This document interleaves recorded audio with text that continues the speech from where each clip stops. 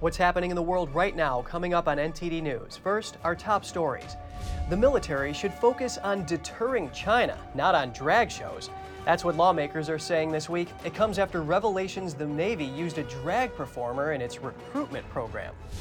Heated testimony on Capitol Hill, Senator John Kennedy challenged a Biden administration official to answer a key question about carbon neutrality plans. The so-called godfather of AI quit his position at Google. He sounded the alarm about the technology he spent decades working on. The Metropolitan Police in London are planning to use live facial recognition technology to scan the crowds watching the King's coronation. We speak to a surveillance expert.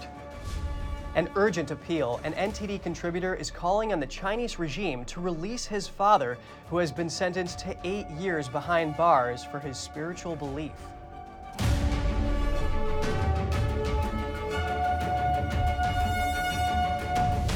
Welcome to NTD News Today. I'm Kevin Hogan. Our top news is on the economy. Job growth in the U.S. is beating expectations. New data out today from the Bureau of Labor Statistics.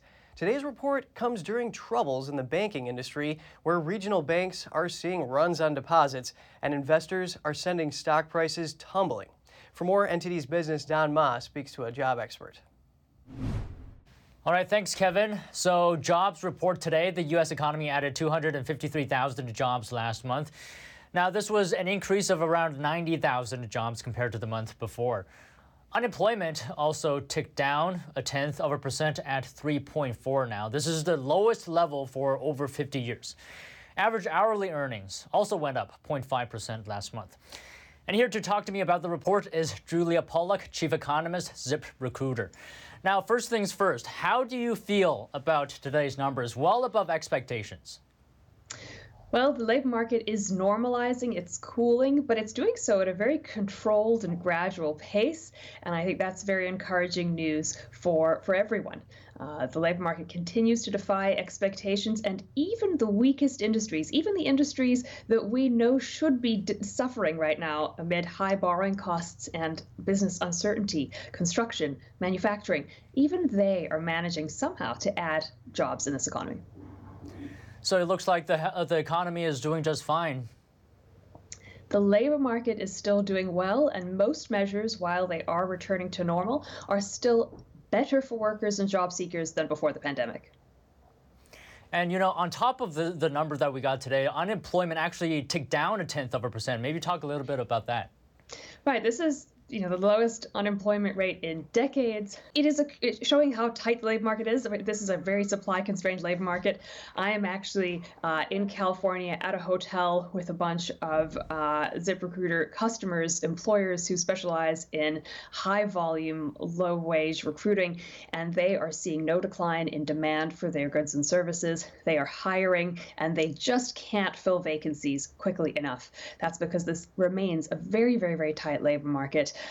Where while labor supply is improving and recovering slowly, it can't possibly recover fast enough to meet the need. All right, just one more thing, and of course, I have to ask about AI. A lot of talk about AI displacing jobs. What do you think the impact will be? So there are some announcements in recent weeks that suggest that companies are looking at ways to replace jobs with AI, that some are already doing so. IBM just made a pretty startling announcement that they're cutting thousands of jobs and replacing them with AI. But there's also evidence coming out that AI has some unexpected effects on the labor market. Traditionally, people expect that it'll make your highest, most educated workers sort of super human and very productive, but replace the jobs of less educated workers. In a recent study that came out of a Fortune 500 company's 5,000 customer support staff, it actually raised productivity the most for the most young, new, and untrained, unskilled workers, and had allowed them to be as productive as highly skilled, highly trained workers. And so what is exciting about that is that perhaps the constraints that employers see in the labor market, perhaps the quality problems they see with candidates are not going to be such a barrier anymore. Perhaps they'll be able to hire young, less educated workers and get them up to speed much more quickly. All right, Julia, thanks for the insight today. Pleasure having you on. Take care. Good to talk to you too. So leading the job gains was in the professional and business services sector with an increase of 43,000. That's followed by healthcare, leisure and hospitality, and social assistance. And despite banking industry troubles, jobs in finance increased by 23,000. Back to you, Kevin. All right, and there's a scramble among smaller banks right now as their stock prices are taking a huge hit. We hear from a seasoned analyst on how uncertainty and sentiment are affecting American depositors.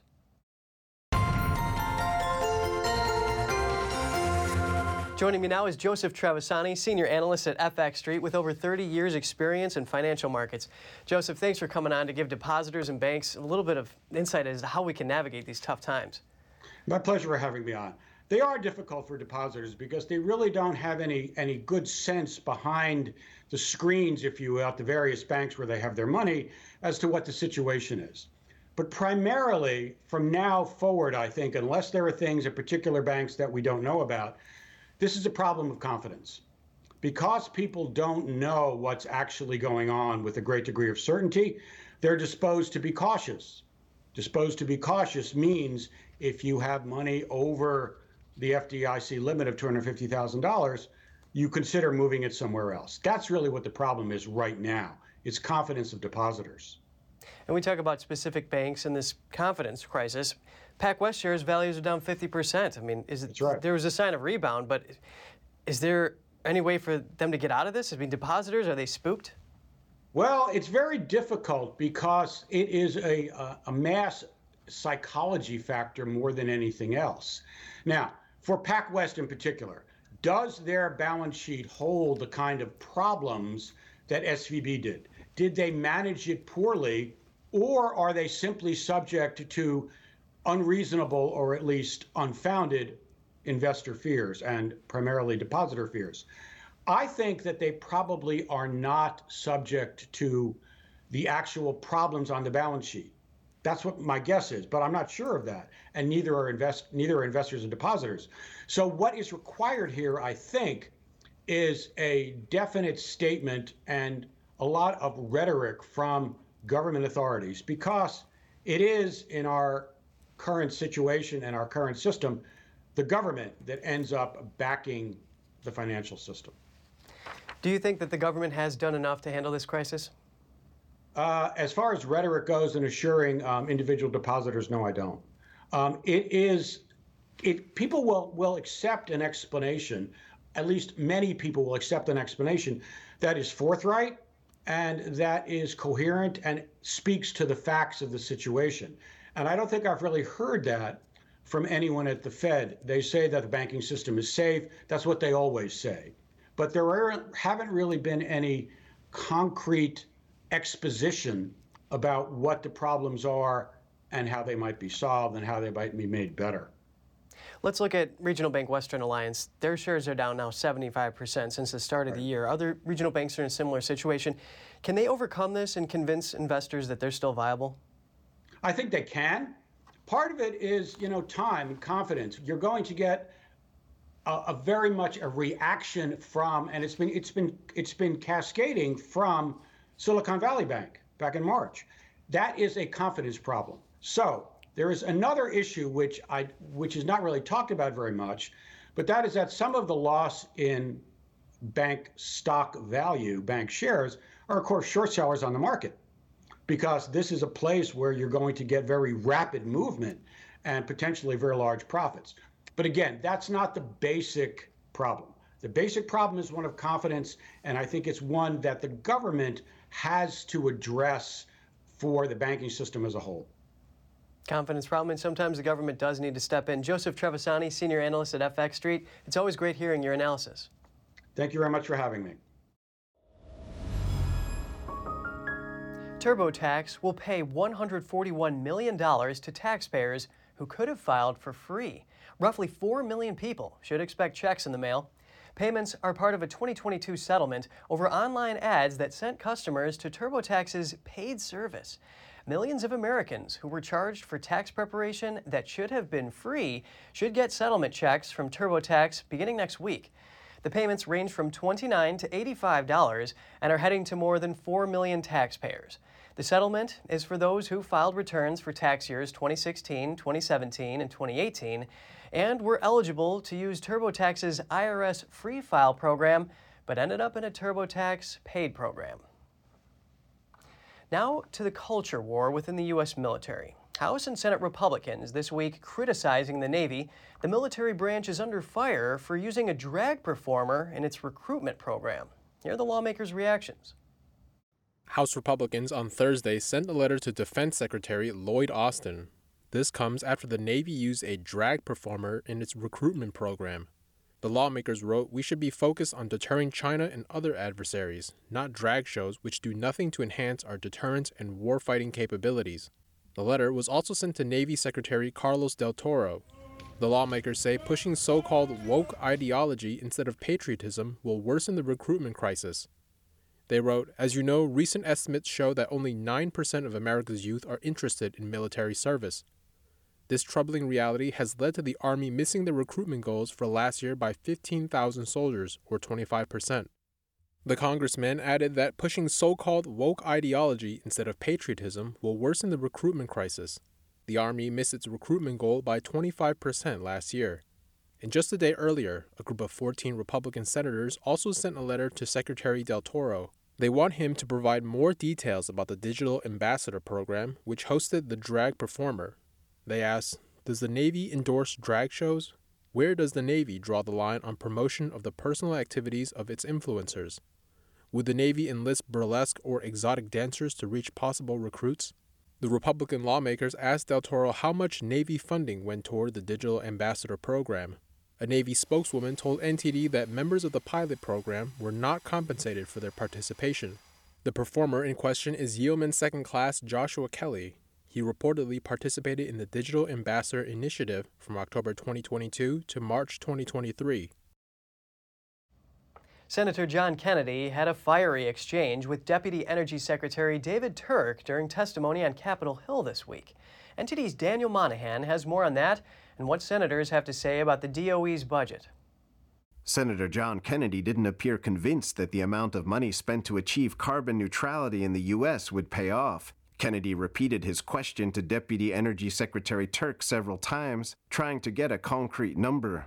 If we spent $50 trillion to become carbon neutral by 2050 in the United States of America, how much is that going to reduce world temperatures? This is a global problem, so we need to reduce our emissions and we need to do everything we can. How much, if we do our part, is it going to reduce world temperatures? So we're 13% of global emissions. You don't know, do you?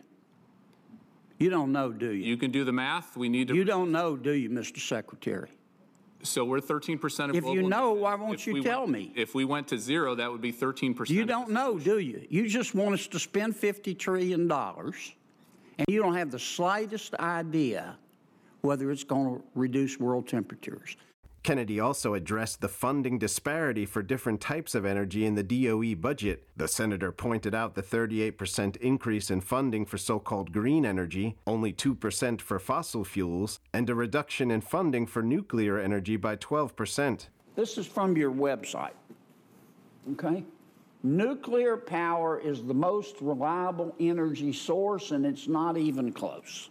Kennedy called for investment in all forms of energy to make all of them cheaper, more available, and cleaner. Senator Bill Hagerty also addressed the lack of Department of Energy funding for nuclear energy. This administration seems to be more focused on pouring billions of taxpayer dollars into wind and solar when we have a serious situation where China controls a lot of the natural resources and a lot of the supplies there. Hagerty is calling for more investment in advanced nuclear technologies where he says the U.S. possesses a tech lead and can build a supply chain that doesn't pass through China. Meanwhile, Democrat Senator Joe Manchin is accusing the Biden administration of having a radical climate agenda. He says it is ignoring the domestic energy security part of the Inflation Reduction Act. Manchin says the administration is focusing on the clean energy and environmental parts of the act, while slow-rolling and disregarding the parts that call for investing in fossil fuels to bolster domestic energy security. I will do everything I can in my power to prevent that from happening. The senator says that includes voting to repeal his own bill. Senator Joe Manchin was one of the Inflation Reduction Act's sponsors, along with Senator Chuck Schumer. The White House did not immediately return a request for comment on Manchin's allegation that the Biden administration is failing to implement the energy security provisions of the Inflation Reduction Act as written, and on his threat to repeal the legislation. Daniel Monahan, NTD News. The United Auto Workers Union is holding back on endorsing President Biden for re-election. They are worried union members are getting left behind in the transition to electric vehicles. The union supported Biden in the 2020 election, but is now skeptical over his electric vehicle agenda. The union's leadership recently met with people from the Biden administration and several members of Congress. The union's president said, quote, "The federal government is pouring billions into the electric vehicle transition with no strings attached and no commitment to workers." The Biden administration wants 50% of all new cars and light trucks to be electric by 2030. It also has set the goal of 30% of all new heavy-duty trucks. Despite skepticism over Biden's support for auto workers, the union president also says, quote, "Another Donald Trump presidency would be a disaster."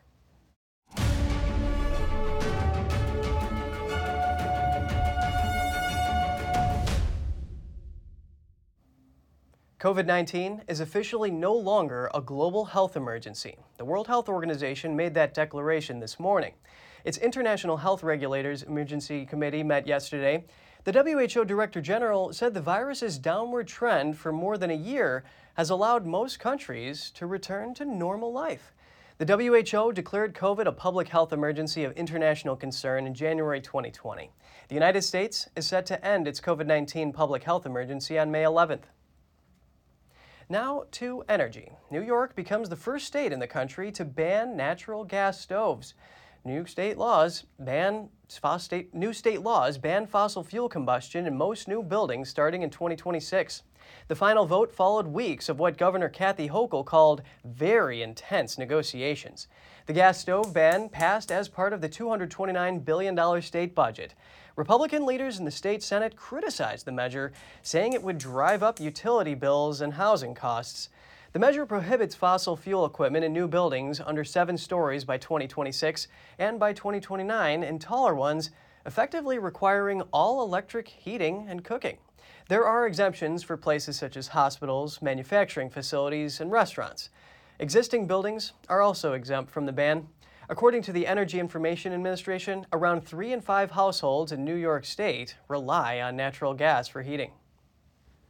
The George Soros-backed circuit attorney for St. Louis will resign June 1st, following a push to remove her from office. She is accused of neglecting to keep the city safe.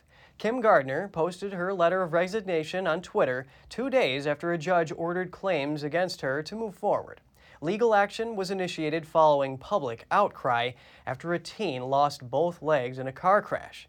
It involved an alleged repeat bond violator.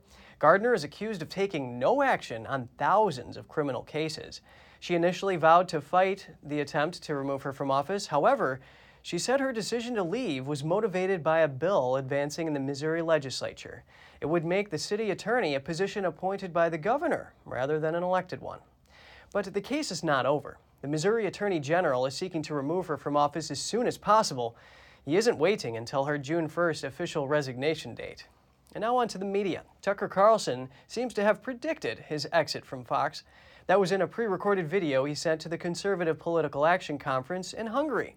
The clip was aired yesterday, and Carlson sent words of support to the political conference, then joked that he would pay them a visit if he got fired.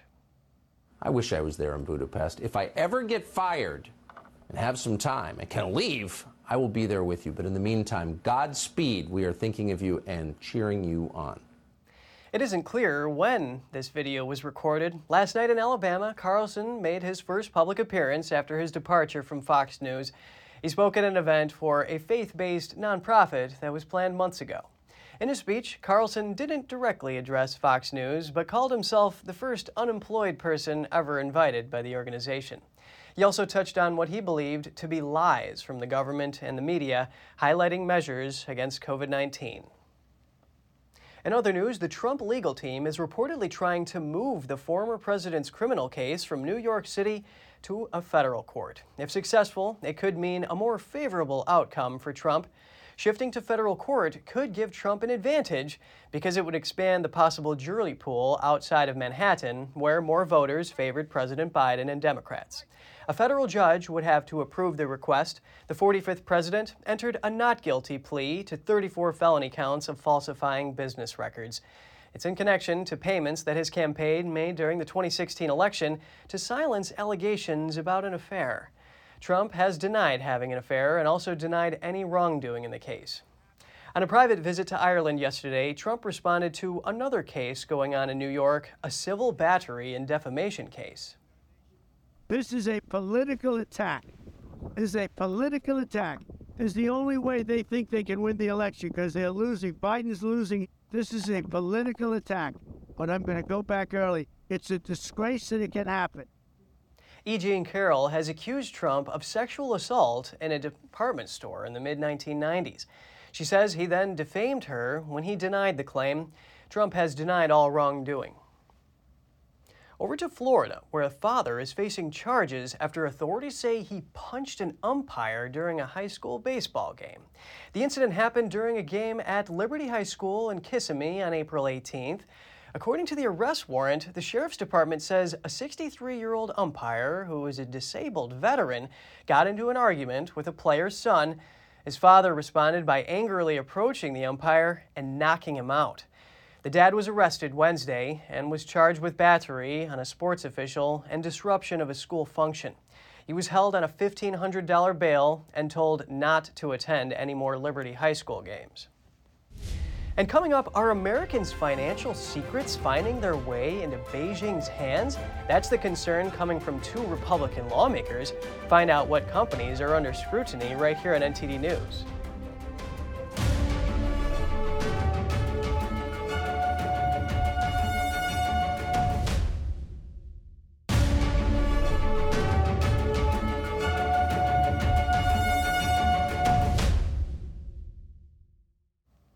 Welcome back. We continue with an urgent call for help from an NTD contributor. Joe Yo hosts a military program for NTD's Chinese language channel.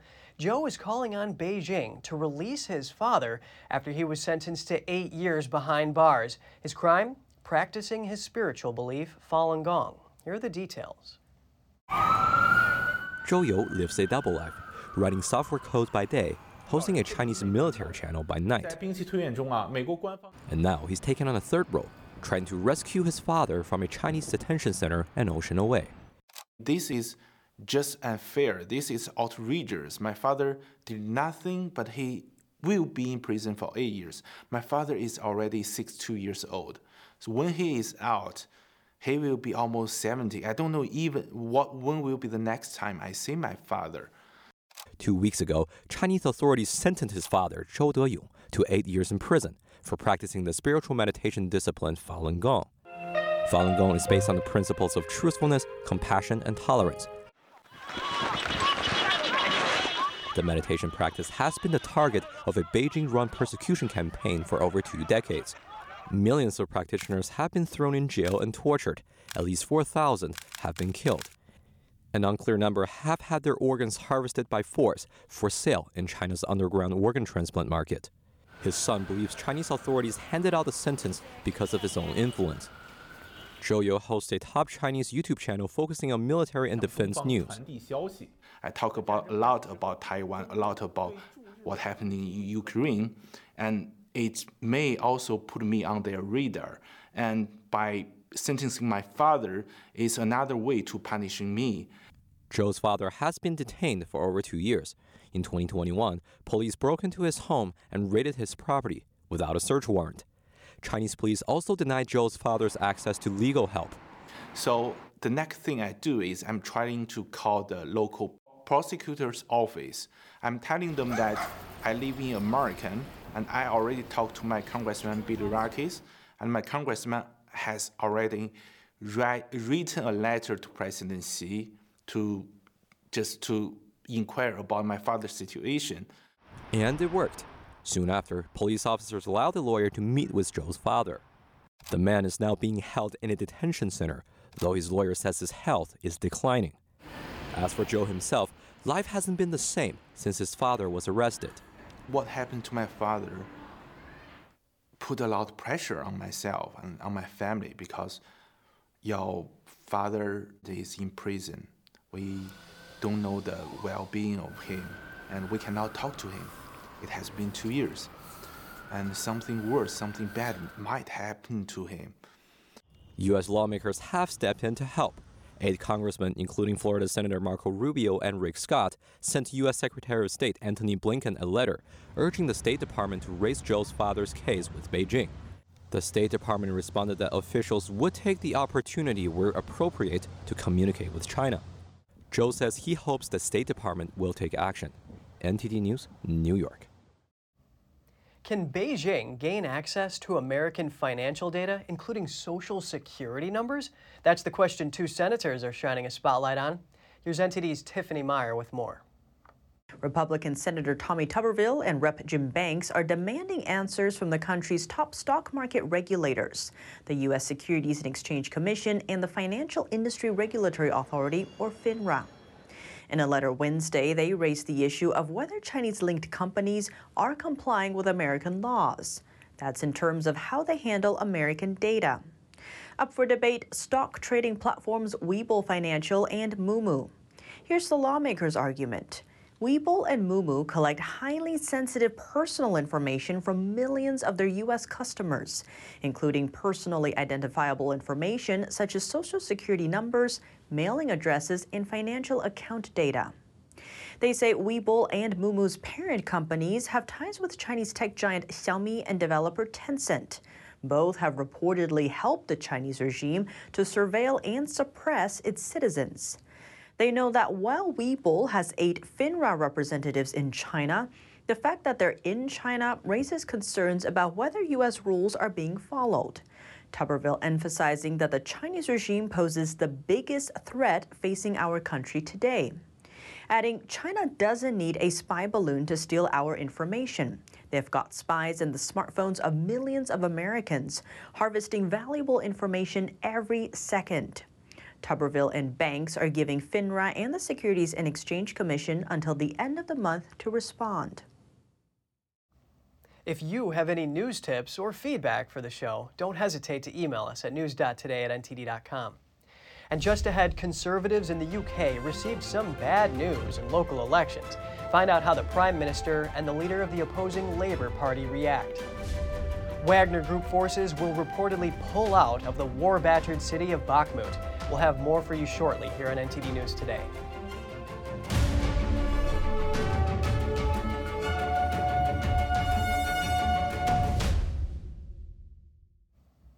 British Prime Minister Rishi Sunak's Conservative Party is facing a bleak set of local election results today.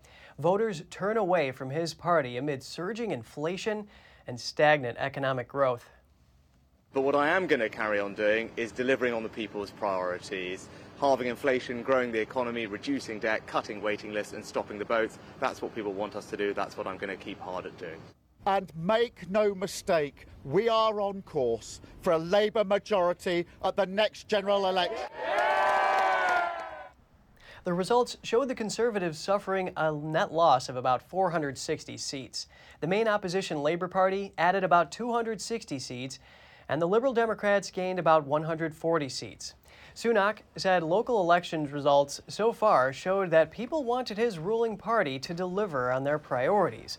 Opposition Labour Party leader Keir Starmer says the Labour Party is on course for a majority at the next general election.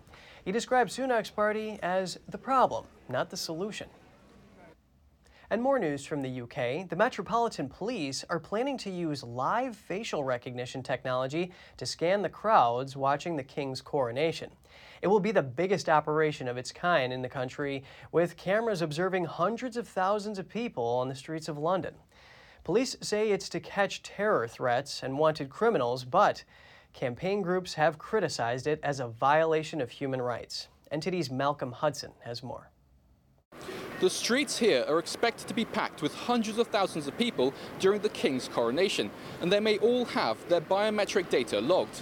London's Metropolitan Police say they intend to use facial recognition technology with the aim of catching criminals.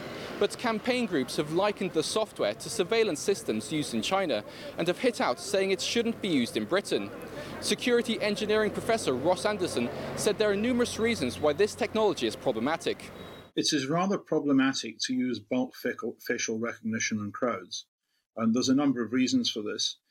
First, bulk surveillance without any kind of targeting, without a particular targeted purpose and a warrant, is against European human rights law, so you can expect legal challenges. Second, the databases that police forces have of suspects are often themselves suspect and have often been gathered in circumstances which are open to legal challenge. He said the police have lost legal cases after keeping biometric data on their national database that should have been destroyed. Things like fingerprints, facial data, and DNA of people who've been acquitted or who are simply bystanders at crime scenes. Anderson said a third concern is if the police are overly reliant on the recognition technology. And what you've also got to do is to think in terms of the coronation itself as a ceremony. What bad things could go wrong as a result of using a technology like this? Well, facial recognition technologies do have a significant false alarm rate, and the false alarm rate is worse for people of colour because the databases or neural networks tend to have more white people than they have persons of colour. He added that many factors can affect the identification software. A person's pose, the angle of the footage, the lighting on a person. If it's sunny, a person may have one side of their face bright and the other dark, which is very different to the standard prison mugshot they'd be comparing it to. These factors can increase the risk of false positive identification. Anderson said when you train deep neural networks like recognition software, you typically want masses of data. But I rather suspect that what may happen is that they would run their facial recognition software against much larger databases than just the profiles of all the people who are known bad for a specific purpose. And this is kind of intrinsic in the way that large neural networks are trained. And then you end up having an output of the names and dates of birth and addresses and whatever of tens of thousands of people who just happened to attend the coronation. The Met Police said the watch list will be focused on those whose attendance on Coronation Day would raise public protection concern. They also said their tolerance for disruption during the coronation will be low, and they will deal robustly with anyone undermining the coronation. Malcolm Hudson, NTD News, London. More on concerns surrounding tech. One of the pioneers of artificial intelligence quit his position at Google, saying he regrets his work. Here's what Geoffrey Hinton has to say about the threat of digital intelligence. These things will have learned from us by reading all the novels that ever were and everything Machiavelli ever wrote, that how to manipulate people, right? And they'll be, if they're much smarter than us, they'll be very good at manipulating us. You won't realize what's going on. Speaking at a conference at MIT this week, Geoffrey Hinton said he found recent advances in artificial intelligence to be scary. The British computer scientist is known as the godfather of AI. His groundbreaking work in deep learning and neural networks laid the foundation for much of today's AI technology. Last month, Hinton left his job as vice president and engineering fellow at Google. In a Twitter post, he said he quit to speak freely about the dangers of AI. In another interview, Hinton addressed what he called the existential threat from that technology. But if you think about the existential threat is these things will take control and wipe all of us out. Using an example, he said that chatbots are not like human biological intelligence. They can perform better than the brain. And the reason they might be much better is you could have 10,000 copies of the same model that are all identical because they're digital. And when one copy learns something, all the copies know it. So it's as if you had 10,000 people, and whenever one person learns some new skill, all the others automatically know it. And that's kind of frightening. His concerns struck a chord with many others in the industry. After OpenAI launched its new version of GPT chatbot in March, tech leaders signed an open letter warning that the software poses profound risks to society and humanity. You can imagine a teenager who just for a bit of fun gets it to write a program to attack some critical government service, a cyber attack on some critical government service. Now, That's probably not going to mean the end of the world, but it can potentially be extremely damaging. Hinton pointed out another particular aspect of AI, namely its ability to create false images and texts, so much so that people won't be able to tell what's true anymore. He urged mankind to collaborate in dealing with this external enemy. Turning now to the Ukraine war, the leader of Russia's Wagner Group mercenary force said today that his forces would leave the Ukrainian city of Bakhmut. Russia has been trying to capture the city since last summer. We were put on what's known as artificial ammunition deficit, ammunition hunger. The ammunition is freely available in the depots.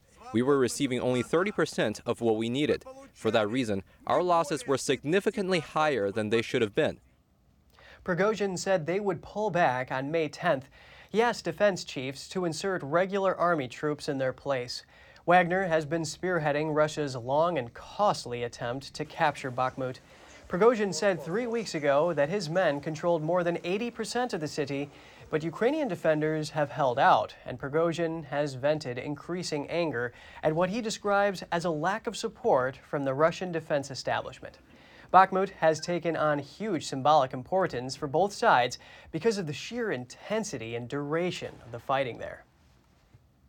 The U.S. Ambassador to Russia, Lynn Tracy, visited detained American Paul Whelan in prison on Thursday. It is Tracy's first visit with Whelan since she took up her post in Moscow, but she has spoken to him on the phone. She said on Twitter the U.S. remains committed to securing Whelan's release. Whelan was detained in Russia in 2018 and later sentenced to 16 years in prison on an espionage charge he vehemently denies. The U.S. was unable to secure Whelan's release last year when it brought home wrongfully detained Americans Trevor Reed in April and Brittany Griner in December.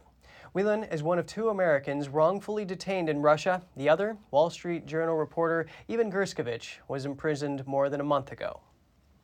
Still to come, a new exhibition at the British Museum is focused on opulence.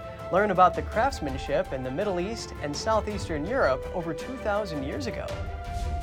And a chariot from Pompeii is part of a new exhibit in Rome. Find out what the ancient ride tells us about Romans' daily lives when we return.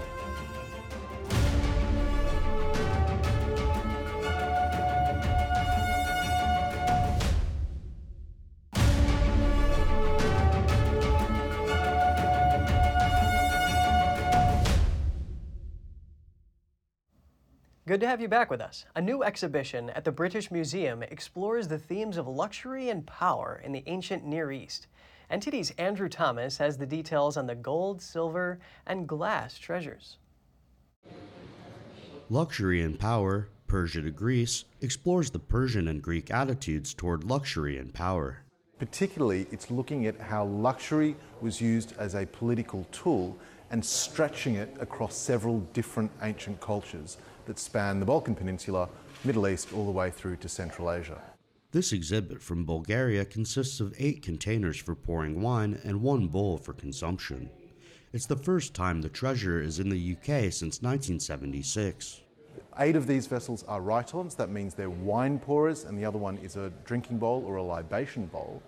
But what they do is showcase this relationship between luxury as superlative, supreme objects and power as exercising political authority.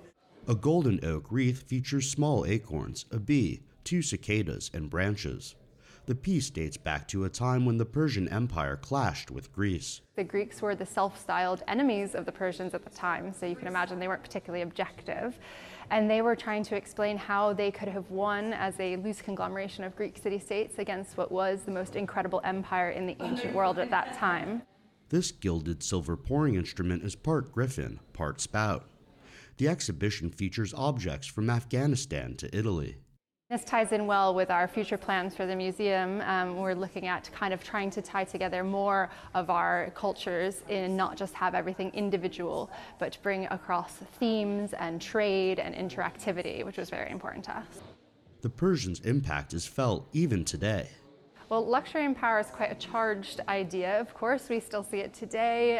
We have ideas of influencers and what luxury and power means. And you might actually say that Persians were the original influencers, if you like.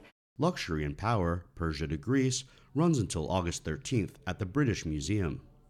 Andrew Thomas, NTD News. Check this out. A historian believes he has solved a mystery surrounding one of the best-known artworks in the world. Silvano Vincetti announced Thursday that he has identified the location in the background of Leonardo da Vinci's Mona Lisa. He says the bridge pictured in the famous painting is the Romito Bridge in the nearby Tuscan town of Laterina. The historian made a virtual reconstruction of the bridge to show the similarities between it and the painting and pointed to a stretch of territory that he says corresponds to what da Vinci portrayed in the artwork's landscape. Vincetti says he drew on documents from the state archives in Florence for his research and found da Vinci lived near the area between 1501 and 1503. Back then, the bridge was in use and had 4 arches as depicted in the artwork. A bridal chariot from Pompeii is part of a new exhibition in Rome. The piece will be on display for the next 3 months. NTD's Andrew Thomas has more on the ancient ride. This reconstructed Pompeii bridal chariot was discovered in 2021 under 15 feet of volcanic ash. The ancient 4-wheeled vehicle features silver and bronze ornaments and erotic artwork. Brides used the chariot to move to their husbands' homes. As was immediately recognizable, it was not a chariot for a livestock transport, for carrying bread, or for other agricultural activities, but a ceremonial chariot, a wagon covered in bronze and silver, which was meant to shine, had 4 wheels, and was decorated in wood and red. The restoration was a painstaking process. The excavation destroyed the imprints on the ash that we had of the disappeared materials, so to reconstruct the chariot, many documentary sources were needed. It was only through documentation that the restoration of individual pieces and assembly could be done. A complex task, but I have to say, very satisfying in the result. The excavation itself was a huge undertaking. The restoration took over a year, as did the excavation, because it is an extremely complex artifact made of wood, iron, and bronze and silver. The problem is that the materials lasted while the wood disappeared, and it was the wood that gave the structure stability. Now the chariot is on display in the Baths of Diocletian as part of a Museo Nazionale Romano exhibit. The museum director says the chariot provides insight into Romans' daily lives. We display the Civita Juliana chariot in a section about that period of history. This is because we empathize with the ancients, and this section has numerous exhibits that recall the daily life of the ancients, life in the house, life in the city, all public and private activities. The chariot dates back to 300 AD. The exhibit at the Baths of Diocletian also features an array of other artifacts. The chariot will be on display for 3 months, starting May 4th. Andrew Thomas, NTD News.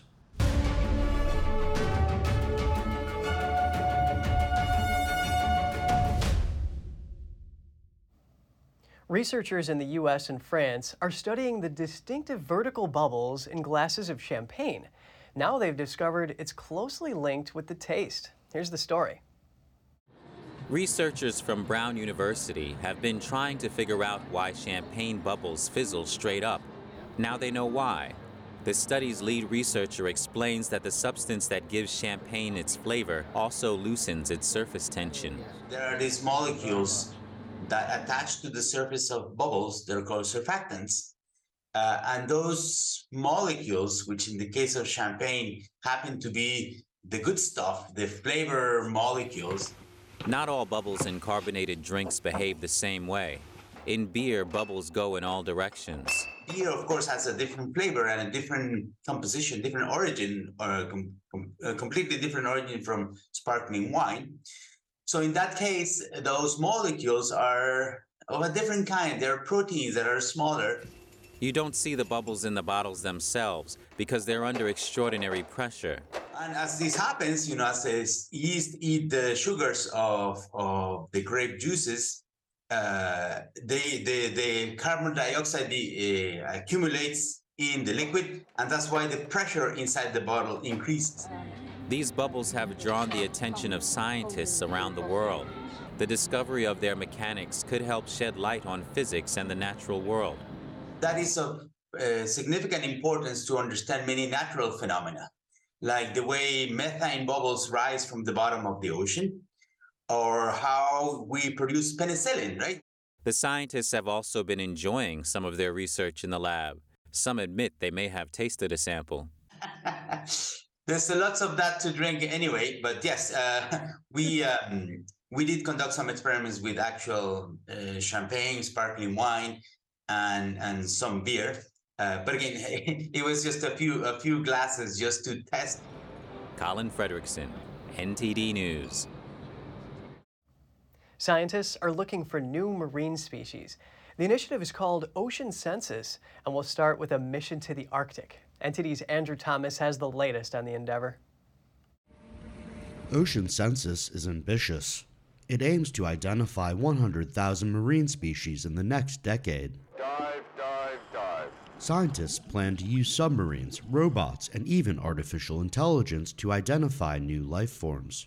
Our knowledge of where life is in the ocean, how much of it there is very limited. And without that knowledge, we can't modify our human activities to conserve that life for future generations. UK-based research institute Necton and the Japanese nonprofit Nippon Foundation founded the initiative.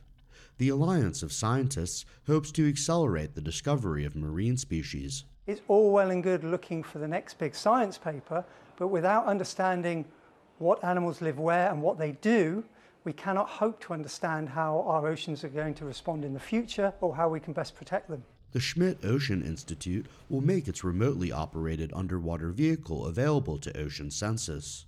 The ROV is named Sebastian. The vessel is able to go up to 15,000 feet below the surface. It can live stream 4K footage and collect samples, but AI is also going to play a role. We need to label everything. That's the first step.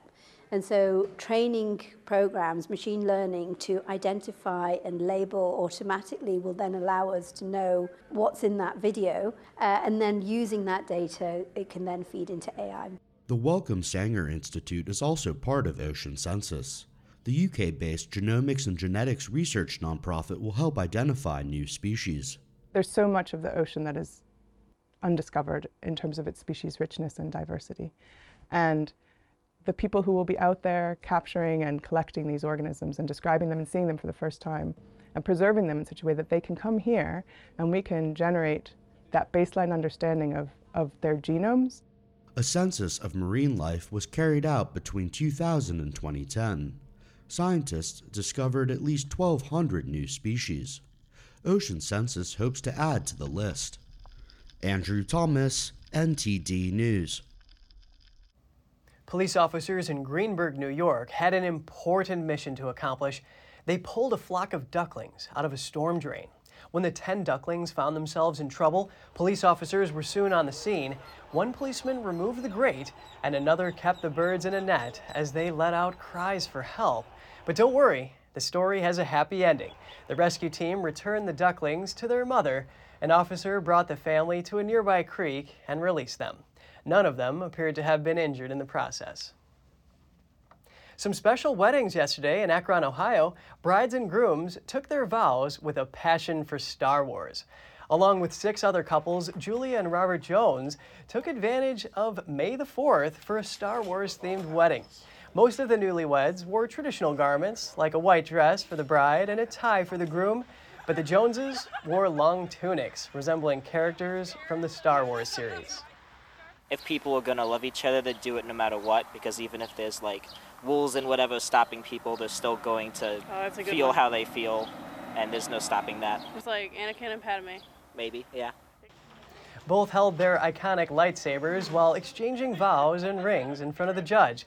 The couple said they felt a force calling them to commit to the themed wedding. That's all for today's program. We're really glad to have you with us. Please send us an email if you'd like to tell us something. We're going to put it on screen. For podcasters, that's news.today@ntd.com. I'm Kevin Hogan, NTD News, New York City.